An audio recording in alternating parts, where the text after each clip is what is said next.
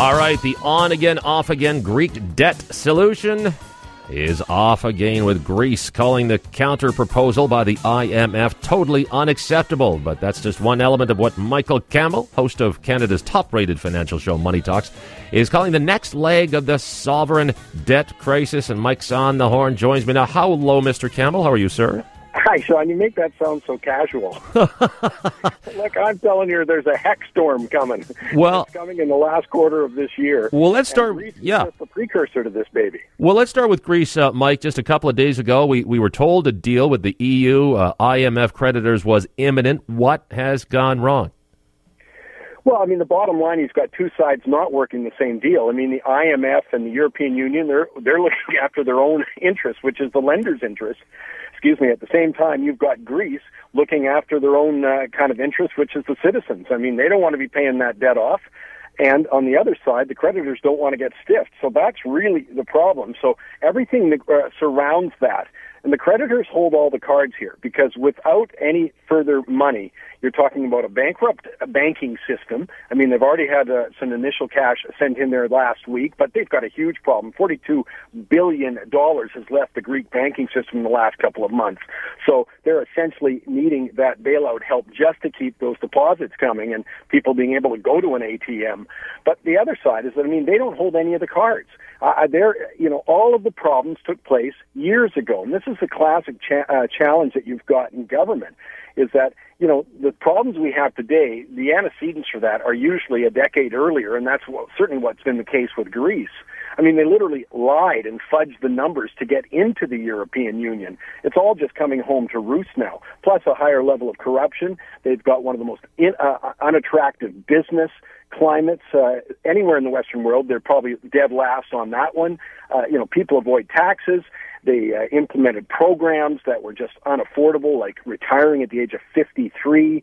The list is a long one with Greece, but the bottom line is they're the ones, right now they're negotiating over pension cuts, which is a big one for Greece. They don't want to do that, so that's obviously the bone of contention. And the type of tax increase. Greece is proposing tax increases on business. The IMF is coming back saying, no, that'll never get your economy jump-started. We want you to do it on their equivalent of our GST, HST kind of thing, their VAT tax. So there you go. But there's no easy solution here. Well, then, so what's going to happen, Mike? Well, I still think that Greece is going to be in trouble either way. I think their choice is between, sort of depression-like conditions short term. That's what they're in now. If they leave the European Union, it gets worse. But at least there'll be an end in sight. They literally can't afford to pay these debts. If they do that and they kind of do this extend and pretend like they're going to, you're just extending the kind of depression-like situation that they're in. So yeah, there's no easy solution, but I suspect that they're going to figure out a way to stay in the European Union and presto, have a lower standard of living than anywhere else in the continent. Well, we're talking Greece, but this isn't the only debt problem you see. No, there's more in Europe, first of all.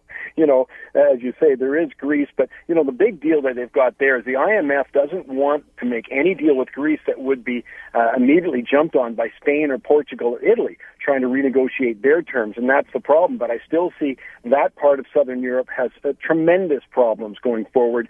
But I think the big surprise will be when France actually enters that group, too. And I still think it can be a year or two away. Maybe it's sooner. But France has been running deficits literally for over a generation. It's none of this spend in good times, or rather save in good times, spend in bad times. No, they just consistently spend. Today, Sean, we got some numbers out of France as an example, and it's 80 consecutive months of more people without jobs. Think about that one. 80 consecutive months.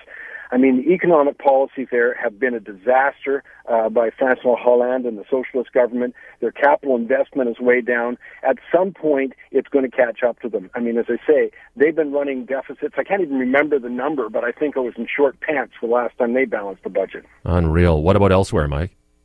Well, this is the other big one that's going to hit. And that is the amount of countries that have borrowed money in U.S. dollar terms. And these are in the emerging markets. And why? Because people were much more willing to lend in U.S. dollar terms than, say, a Brazilian real or something kind of, a Thai baht, whatever it is, one of the emerging markets currencies, which didn't really elicit enough confidence for people to lend. So you borrow in U.S. dollar terms, usually you get a better rate. Now, let's think about what's been happening here. We know as Canadians the huge strength in the U.S. dollar. Can you imagine if your mortgage personally had just gone up by 20% because you were paying it in U.S. dollars and your principal? Well, it's far worse in a lot of the emerging markets. And here's the number to remember. They've got over $9 trillion in U.S.-denominated debt. I mean, that's a number so big it's incomprehensible. But, of course, the amount of the local currency to pay that off has skyrocketed because the U.S. dollar's been so strong, and I don't think that trend's abating at this point. I think there's huge trouble coming, out of these emerging markets who have borrowed, whether it's a company or a country who's borrowed in U.S. dollar terms. I guess I shouldn't be so casual about this then. There you go. Well, no, and I want to be very clear, just so people can have it on record. I'm saying this stuff is coming home to roost. You'll see the beginning of the next leg of the sovereign debt crisis in the fourth quarter of this year. Mike, appreciate your time as always. Thanks, man. Mr. Cheerful. You betcha. Uplifting. Mike Campbell, host of Money Talks, heard here every Saturday morning on News Talk 980.